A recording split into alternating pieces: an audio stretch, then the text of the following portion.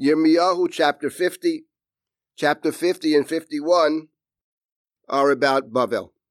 And this is the last nation that is spoken of in the prophecies about the nation of Bavel, of course Bavel being the primary nation in the book of Yirmiyahu. In chapter 49, yesterday we talked about the prophecy about Edom, that Edom is one whose thoughts are mysterious, and therefore God has God's own thoughts about Edom.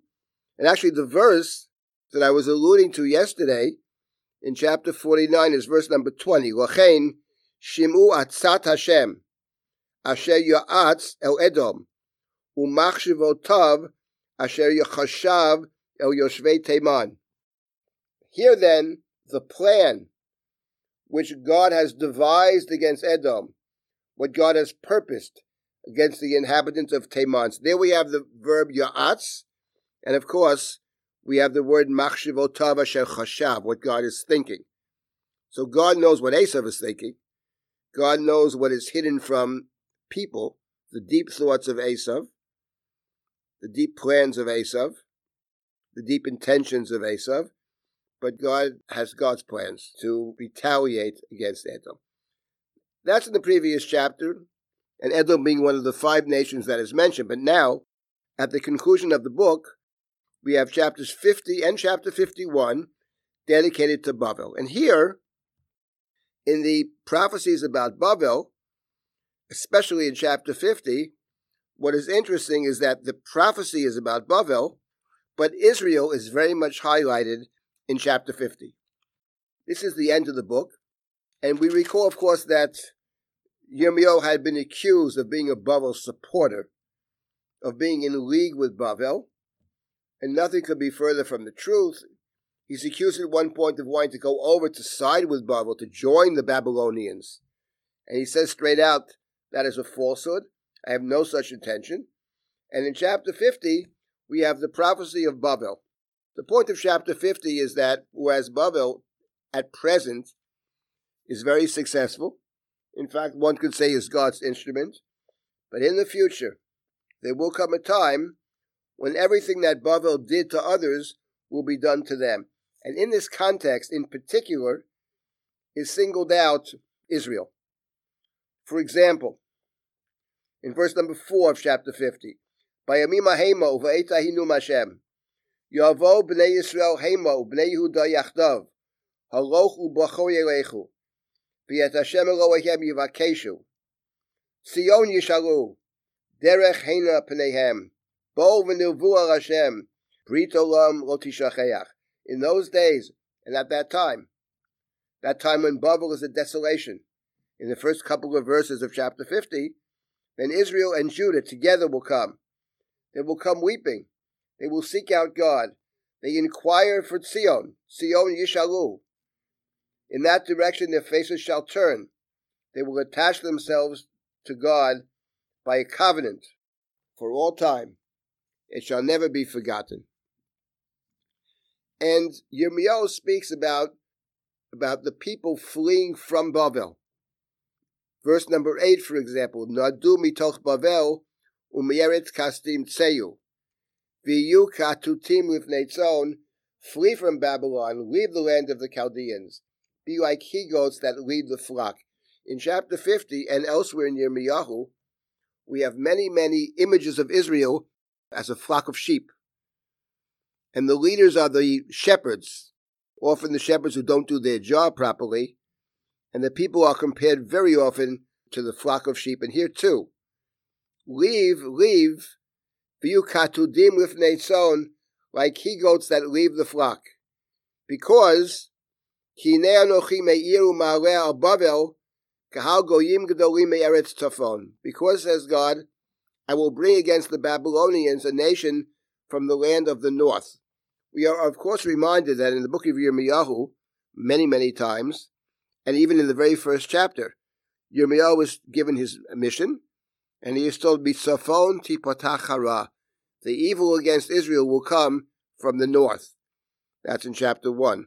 And now in chapter 50, in the prophecies about what will happen to Bavel, we are told, that their enemy, their adversary, will also come mitzafon. So in chapter 50, constantly back and forth between the prophecies of Bavel on one hand and the description of Israel on the other. For example, in verse number 17, Se pizura Yisrael, arayot hidichu, harishon achlo melech Ashur, v'zeh acharon itzmo, Nebuchadnezzar melech Bavel.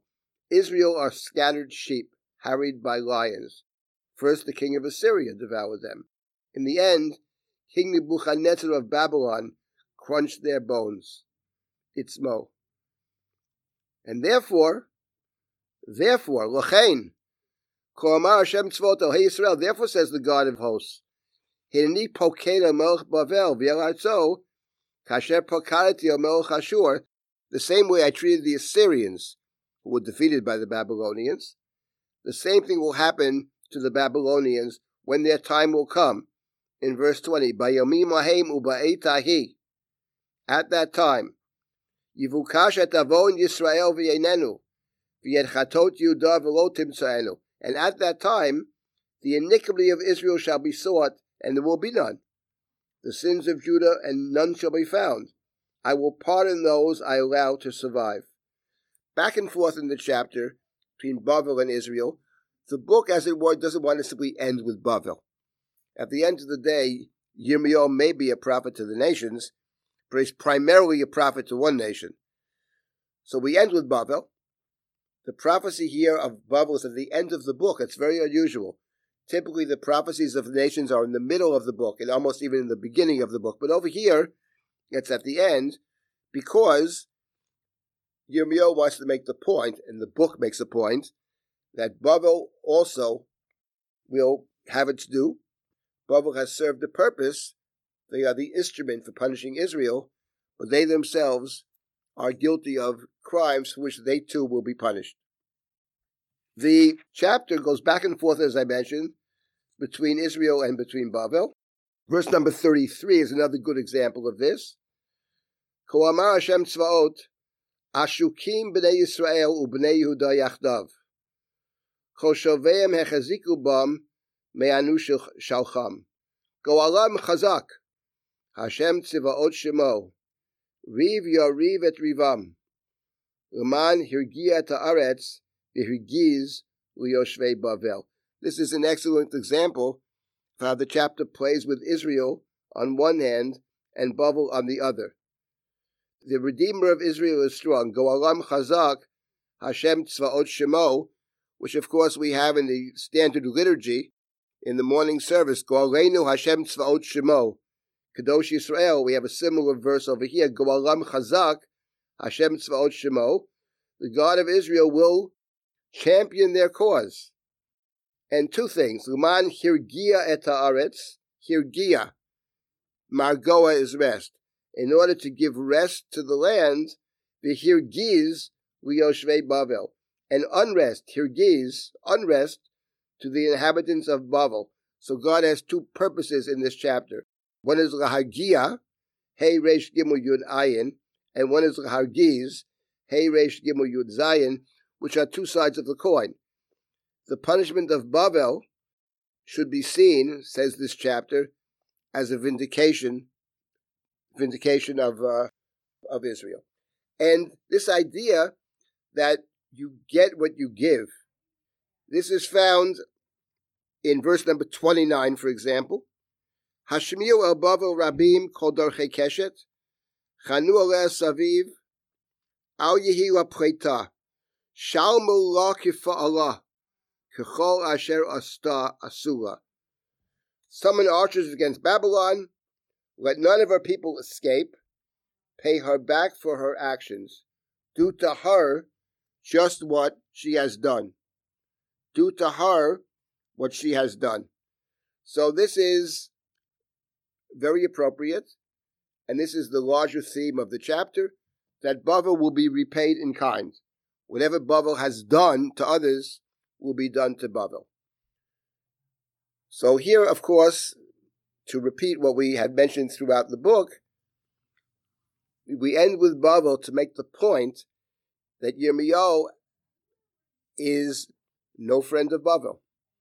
he ends with a very stinging denunciation of Bavel, and actually, as a concluding remark on this chapter, to emphasize that in the next chapter, at the very end of the next chapter, and we'll see this, the final words about Bavel are, Bavel will sink. Unlike other nations, unlike Ammon, unlike Moab, unlike Mitzrayim, unlike Edom, those nations which are singled out for terrible punishments, but there's a sense of restoration. They will be restored. They will be restored. But the nation of Bavel will not be restored. There's no restoration for Bavel.